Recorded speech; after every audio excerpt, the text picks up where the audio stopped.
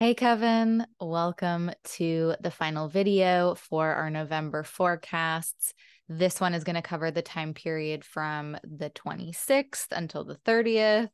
So yeah, we made it. Here we are at the end of November, and we're definitely seeing a shift away from the Mars Sun dominance in this week, and we'll be catching back up with Mercury and Venus. And actually, both Mercury and Venus will be very much they're going to play a very big role in the December astrology. So this is kind of just the beginning of getting reacquainted with Mercury and Venus. But Mars and the Sun are definitely still in play for the first aspect that we're going to talk about, which is the full moon in Gemini, which happens on November 27th. Now, before I bring up the chart, I do want to preface this by saying that the full moon in Gemini is very much linked with an aspect happening on the same day, which is Mercury in Sagittarius squaring Neptune retrograde in Pisces. The full moon happens at around 4 a.m. The Mercury square happens at around 8:30 a.m. And of course, Mercury rules Gemini, so it's very much involved in this lunation. And I have a lot of thoughts, a lot of feels, a lot of curiosities, I guess would be the right word, with Mercury involved. I have a lot of notes for this one. So please bear with me while I mostly look down at my phone and read those notes. I think that's going to be the best, that will deliver the best content for all of you. I am much better when I just read my notes instead of trying to go off the cuff. I can do it sometimes, but not always. And I feel like I've got so much to share, and I just want to be as clear as possible about it, especially when we're talking about Neptune being in the mix. So I'm going to bring up the chart, but excuse my gaze being mostly turned down towards the phone. Okay. Well, it would help if I had, there we go. All right. So why can't I share it?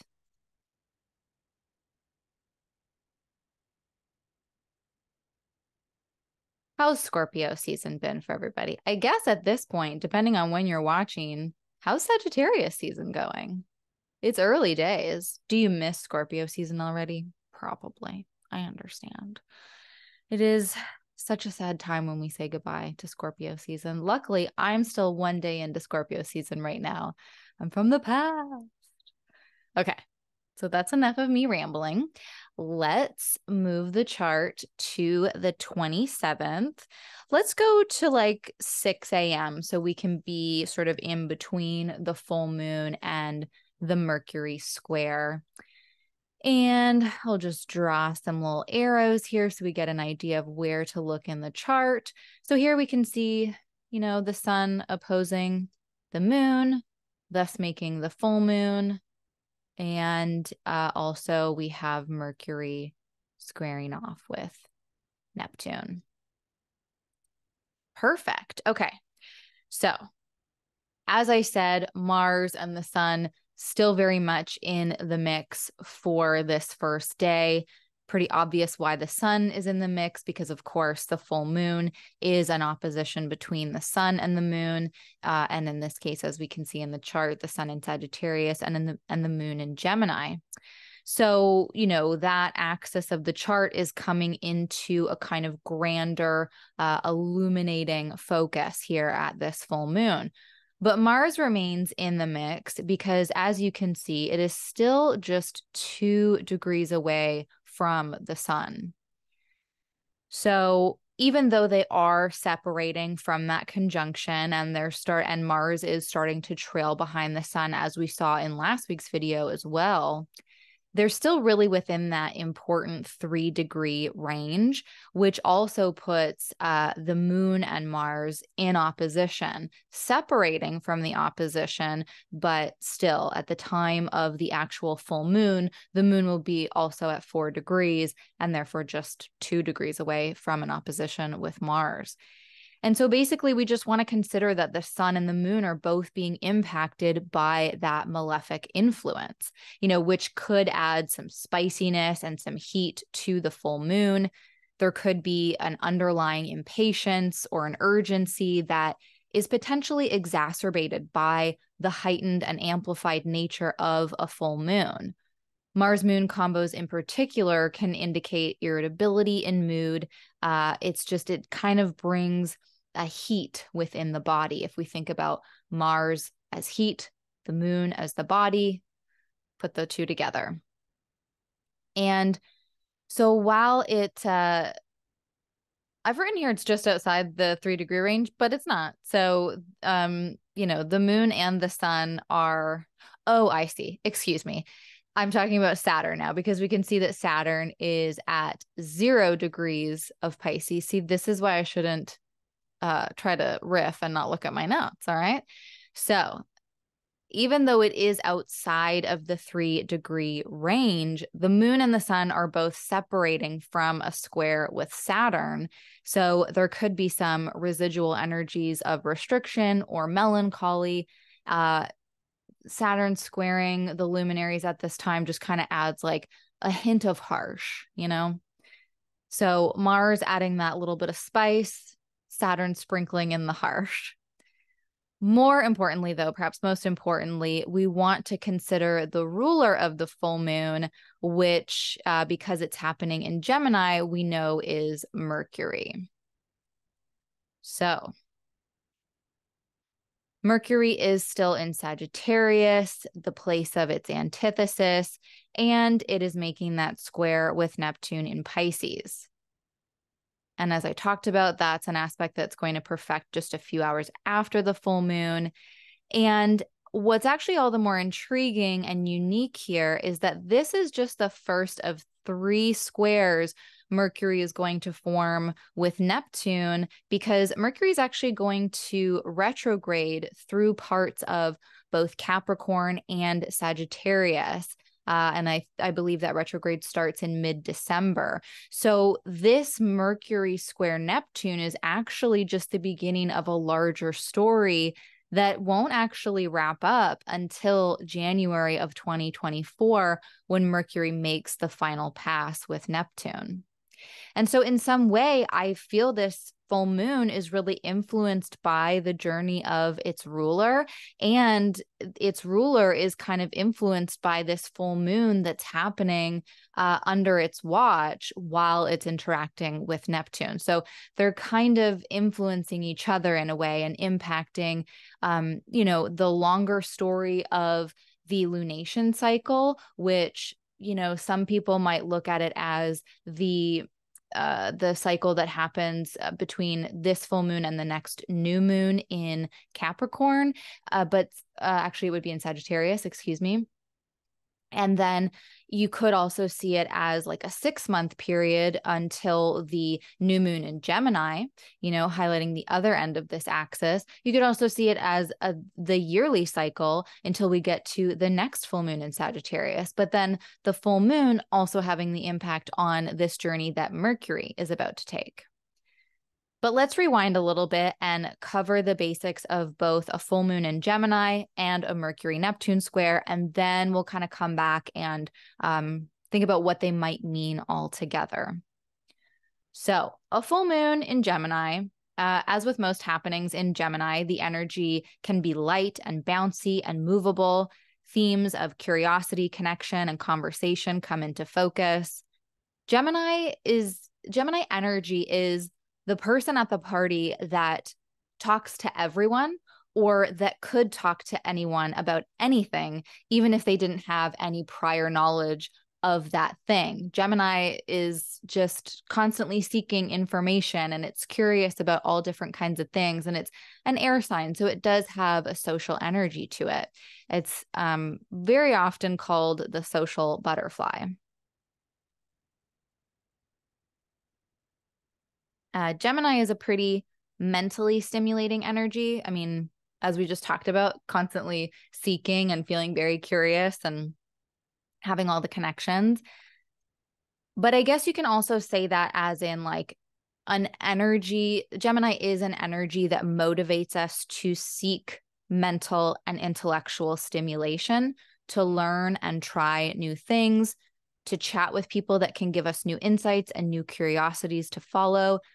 And of course, because of all of that, overstimulation is quite possible because that tendency towards seeking is in a bit of overdrive with the moon at its peak. So Gemini season all around can be a little overstimulating, but then when you add in the heightened energy of a moon being at its peak, at its brightest, at its most full, this is the kind of full moon that I feel like prevents you from sleeping or like wakes you up early. It keeps your mind going all night. Now, all full moons come with some level of revelation or illumination. It's usually happening in an area of the chart that has been otherwise dark for some time. So with the exception of the moon moving through Gemini, once per month, Gemini has been empty since about late June. So the full moon brings that area of the chart, that area of life back into our consciousness. It highlights something that maybe we've forgotten about or just haven't had as much time for in our recent lives. A full moon can also bring a bit of culmination or release to a narrative that began at the prior new moon in the same sign. So in this case, we are thinking back to that Gemini new moon back in mid-June. And it's possible that something from around that time comes into greater focus now, with details surrounding that time in our lives becoming clearer, and perhaps in that fuller knowing, that fuller understanding of something, it's sort of like easier to let go of. Now, let's shift focus to the Mercury-Neptune square. This can feel a little like a Mercury retrograde, especially with Mercury in the place of its antithesis. Mercury is already not firing on all cylinders. And then it comes into this hard aspect with Neptune, which can really just make for foggy facts and diluted data, an experience where things are just not working as well or in the way that they normally would. It's an aspect that speaks to a mismatch between our internal understanding and the external reality of something. It's ripe for misunderstandings, crossed wires, confusion, disappointments. It's really not an ideal time for signing long-lasting contracts or having really important meetings. Integral details can just be overlooked a lot more easily. Mercury-Neptune combos always feel like good times for imaginative and creative work, for clocking out early, for checking out of the everyday mundane tasks, unless you're really bringing a little bit of magic and spirituality to those mundane tasks. And if you are busy on a Mercury-Neptune day and you really don't have much of an option to slow down the schedule, making those tasks feel magical, I think, can really help us get through. Mercury-Neptune combos are good for slowing down, moving with caution, and making sure you get enough rest. So let's think about it all together. With the full moon energy, the rest that is encouraged by a Mercury square Neptune, I think, becomes even more essential. I already talked about that overstimulation piece, that type of full moon that keeps us awake at night, that has us wanting to go outside and howl at the moon, right? I mean, go do it, but also make time for rest. Neptune has a really sensitizing quality. And so with all the curiosity of the moon in Gemini, all that mental stimulation, it would be possible to just feel totally overwhelmed by all the possibilities, all the sources of stimuli. And that might make us want to check out, So it might be that the excitement that is inherent to a full moon is kind of flattened by a mental focus that is too scattered and too unclear to really participate. But I think one of the more positive possibilities for this full moon is that it might be really lovely for creativity. I think especially for creative writing and storytelling, things that don't require any kind of reliance on facts. It's great for fiction. It's great for fantasy. This would be a really fun night for a full moon circle, I think, or fun afternoon or whatever. I mean, just leave the meeting time a little bit flexible, because people are going to be late, or people are going to be early, or there's going to be some sort of miscommunication about like what kind of candle you're supposed to bring. So just like leave the details loose and lax. But I think it makes for a really nice, like, spiritual coming together. Again, moods might be irritable, but yeah. A possible tagline for this full moon might be fantasy versus reality, or fiction versus fact, because a lot of this does really read just as an invitation to be cautious about information, to question anything that is presented as hard data and fact. And we might really be navigating some feelings of what ifs and wishes. You know, like, we really wish that this part of life looked that way, that it would be moving and evolving in a certain way, or that it would feel a certain way. But, you know, here's the reality of it. Here's the stark reality of it. When I look at this chart, the word distraction just keeps coming back to me, and I can't decide if that's if it's the full moon that is the distraction, or if the distraction or if it's the Mercury-Neptune square, because with Mercury ruling the lunation, it does feel a little hard to separate.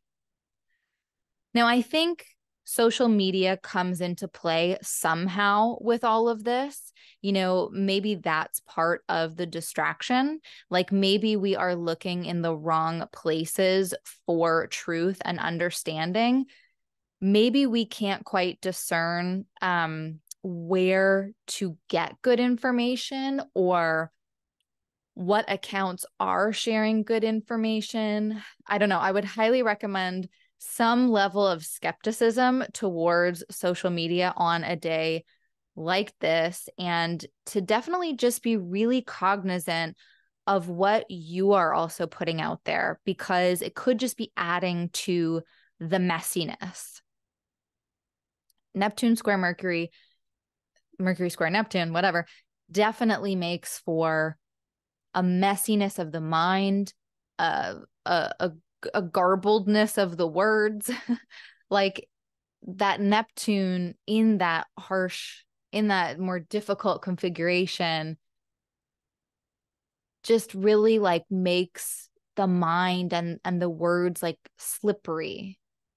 So the truth is multifaceted, that is for sure. I think this might wind up being some kind of lesson in leading too hard into one specific set of beliefs. You know, all this mutable energy coming into focus between all the planets in Sagittarius, the moon over in Gemini, and then Neptune in Pisces, and Mercury itself, like, all of that energy, and the moon too, it's also changeable. It's also in flux and flexible.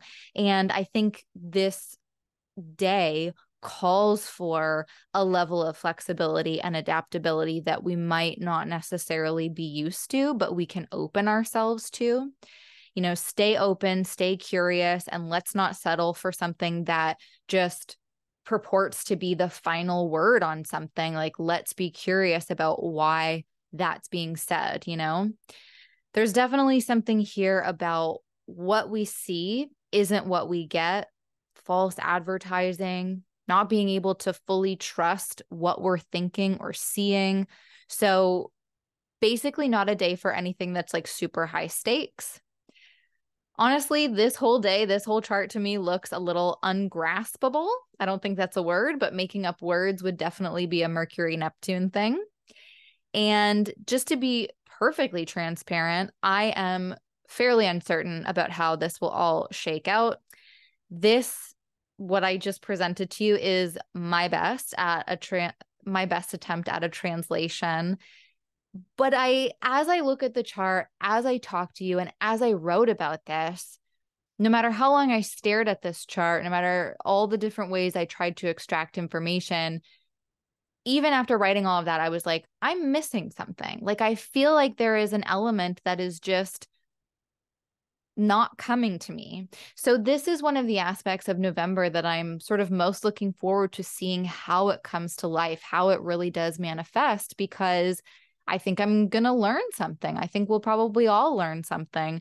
So yeah, looking forward to seeing how it unfolds.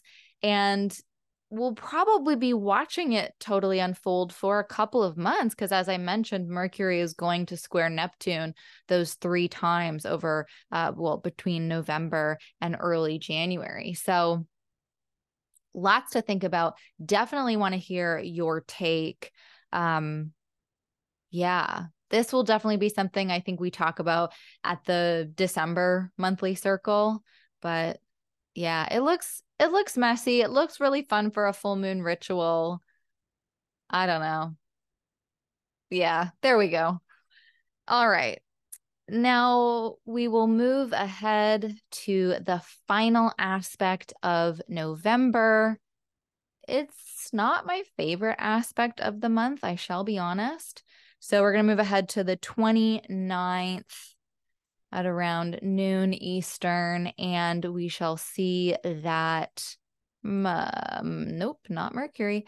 Venus is perfecting that conjunction with the South Node in Libra. I talked about this a little bit already when we discussed Venus moving into Libra in the first place, but a little bit more here. So this is the same degree that the Sun, Moon, and Mercury and Mars all met with the South Node back in October.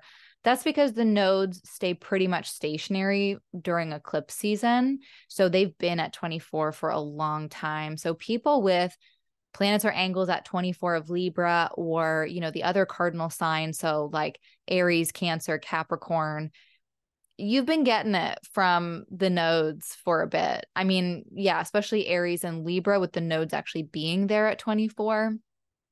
But that is coming to an end relatively soon.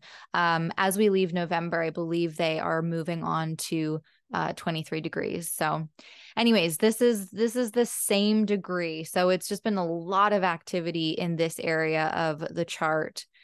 And this Venus South Node conjunction, it's really another point of emphasis on Venus's 2023 story of redefining, of reevaluating and reemerging. You know, this time at this conjunction, the RE flavor of all of that, I think, is releasing. You know, that's what the South Node brings, is a chance to empty out, to purge, declutter, purify, cut ties. We might not be able to fully explain in a logical way why we make certain decisions when it comes to the South Node, because this is a point in the chart that speaks to a detaching from the more material sides of life. It is a very spiritualizing energy. The North Node pulls us towards like accumulation in a certain way, whereas the South Node wants us to, you know, get rid of all of our possessions and go live on the land somewhere. I mean, maybe not to that extreme, but like, you know, getting rid of shit. The nodes themselves are said to be the head and the tail of a dragon, with the North Node being the head and the South Node being the tail. So with the tail, with the South Node, we don't have a head for making rational sense of things. All we have is the gut and the gut feeling. So it's those instances when we know something, you know, we know it deep down to be true, but we maybe can't fully verbalize exactly why. Now, what I do like about this aspect is that Venus is both in rulership and in its own terms, or you might know them as bounds, the Egyptian terms or Egyptian bounds. So that gives Venus 2 levels of dignity here. And it does feel like it lends a lot of agency to Venus as it passes through the dragon's lair of sorts. It feels like Venus knows why it's going through this trial and is able to move through on its own terms for the most part. Like, you know, it's in its own terms, and kind of one of the ways to interpret that is that a planet literally gets to do things on its own terms. So even if a planet, like let's say Venus was in Virgo, but if it was in its own terms, it still had a little bit more say in how things were going. Here, Venus is in rulership and in its own terms. So yeah, a ton more agency, I think, in this situation. There is almost a final boss quality with this because all the other planets that have had to interact with the South Node have been in Venus's sign. And so many of the themes they navigated were therefore Venusian. And now it's actually Venus coming to the meeting. And, then after this, we're done with the South Node for a while. So it's really like, I guess talking to the manager, but final boss feels more applicable here. It's like, finally the big boss. I don't really know how else to say it. I'm not going to try. So this is a purging of the past in regards to relationships and relationship patterns. It's dealing with old wounds that were a result of a connection of some kind and releasing ourselves from old ways of behaving in relationships or old ideals around what relationships are supposed to look and feel like. It's a disentangling ourselves from the people and patterns that drain and deplete us and keep us rooted to the past in a way that does not support new growth. We are disentangling from old ways, old versions, old wounds, cutting ties with people pleasing and the need to go along to get along. We might want to consider what or who still holds us back from having the relationships that we truly deserve and how we might go about making peace with that and then working towards letting them or letting it go. And of course, this can totally be about self-love as well and any of the barriers or blockages around self-love and the ways that we show up for ourselves, the ingrained and potentially toxic beliefs around self-worth, self-value that likely come from something external and not our actual true beliefs. And we probably did a lot of learning about what our actual true beliefs and values around Venusian things are during the retrograde. And now they're kind of like coming home to roost in a way, but also to like face off in this final boss battle. We just spent all summer with Venus retrograde inviting us to reassess our values and desires. And now we must work to shed and clear the parts of life that still prevent us from pursuing those values and acting in alignment with them. What gets in the way of us choosing behaviors that help us move towards our values? This could be an entire relationship. Your values and desires and priorities have changed, and therefore the dynamic you had with somebody just no longer really fits. But it could also be in relation to a way that you are in relationship, so that has to shift. So let's say that you decide you don't want to be on social media every day anymore. It just isn't something that you feel called to, but you have certain friends and connections that you only really communicate with using Instagram. So can you find different ways of communicating with these people, of staying in touch and keeping the relationship strong? And I guess if some people decide that they can only talk via Instagram, that is what it is. But if you can work towards shifting how you show up in that relationship, how they can show up for you in the relationship, then that gets to stay, right? With Venus conjunct the South Node, relationships in general might just feel a little bumpy and rocky. Though it would stand to reason that they've probably been rocky and bumpy for a little while now, like since Venus began that retrograde. But now I think we do have a better understanding of which relationships are worth strengthening, which relationships are going to be coming along for more of the ride. And, you can maybe do some remediation around this aspect. Move with the energy by decluttering some very physical items that are like Venusian coded. So what I mean by that is like getting rid of old clothes, old jewelry, makeup, change around the artwork in your home or in a room that you have, getting rid of pieces of art, whatever you have on the walls, even photos, like changing up photos, getting rid of stuff that no longer really aligns with your aesthetic tastes. Some of that might feel superficial, but really the way that we adorn ourselves and our environments is directly connected to our value systems. And that's, of course, going to look different for everyone. But, I think, like, why are we wearing certain clothes if we don't even like them? Are we wearing them for somebody else? Are we wearing them because society says it's what we should wear? So just another type of value system to consider. I have done this before, like when Venus was on the South Node last year in Scorpio. Scorpio is my first house, so that also really does deal with things like appearance in the self. And I used it as a time to go through my closet, and it just felt like in line. It felt like it was just so much easier to get rid of stuff and to be like, you know what? I actually don't even like, I don't reach for this piece. It doesn't feel like me anymore. Boom, bye. So you can move with that energy. All right. So that is it for November. Very excited to have been sharing all of my thoughts and feels with you, lovely Coven members. I'm really, really grateful that you have chosen to spend some time with me here. And I can't wait to actually meet with all of you at our monthly circle. Stay tuned for some details on when we'll be having that. I'm kind of just waiting to see who's going to join in time for the first circle and then where everybody is located so that we can pick a time that really does work best for everyone involved. It's very, very Libra of me, even though it's Scorpio, but my chart ruler is in Libra. So, all things that we can discuss at the monthly circle. We can discuss current transits, upcoming transits. We can discuss like natal chart stuff.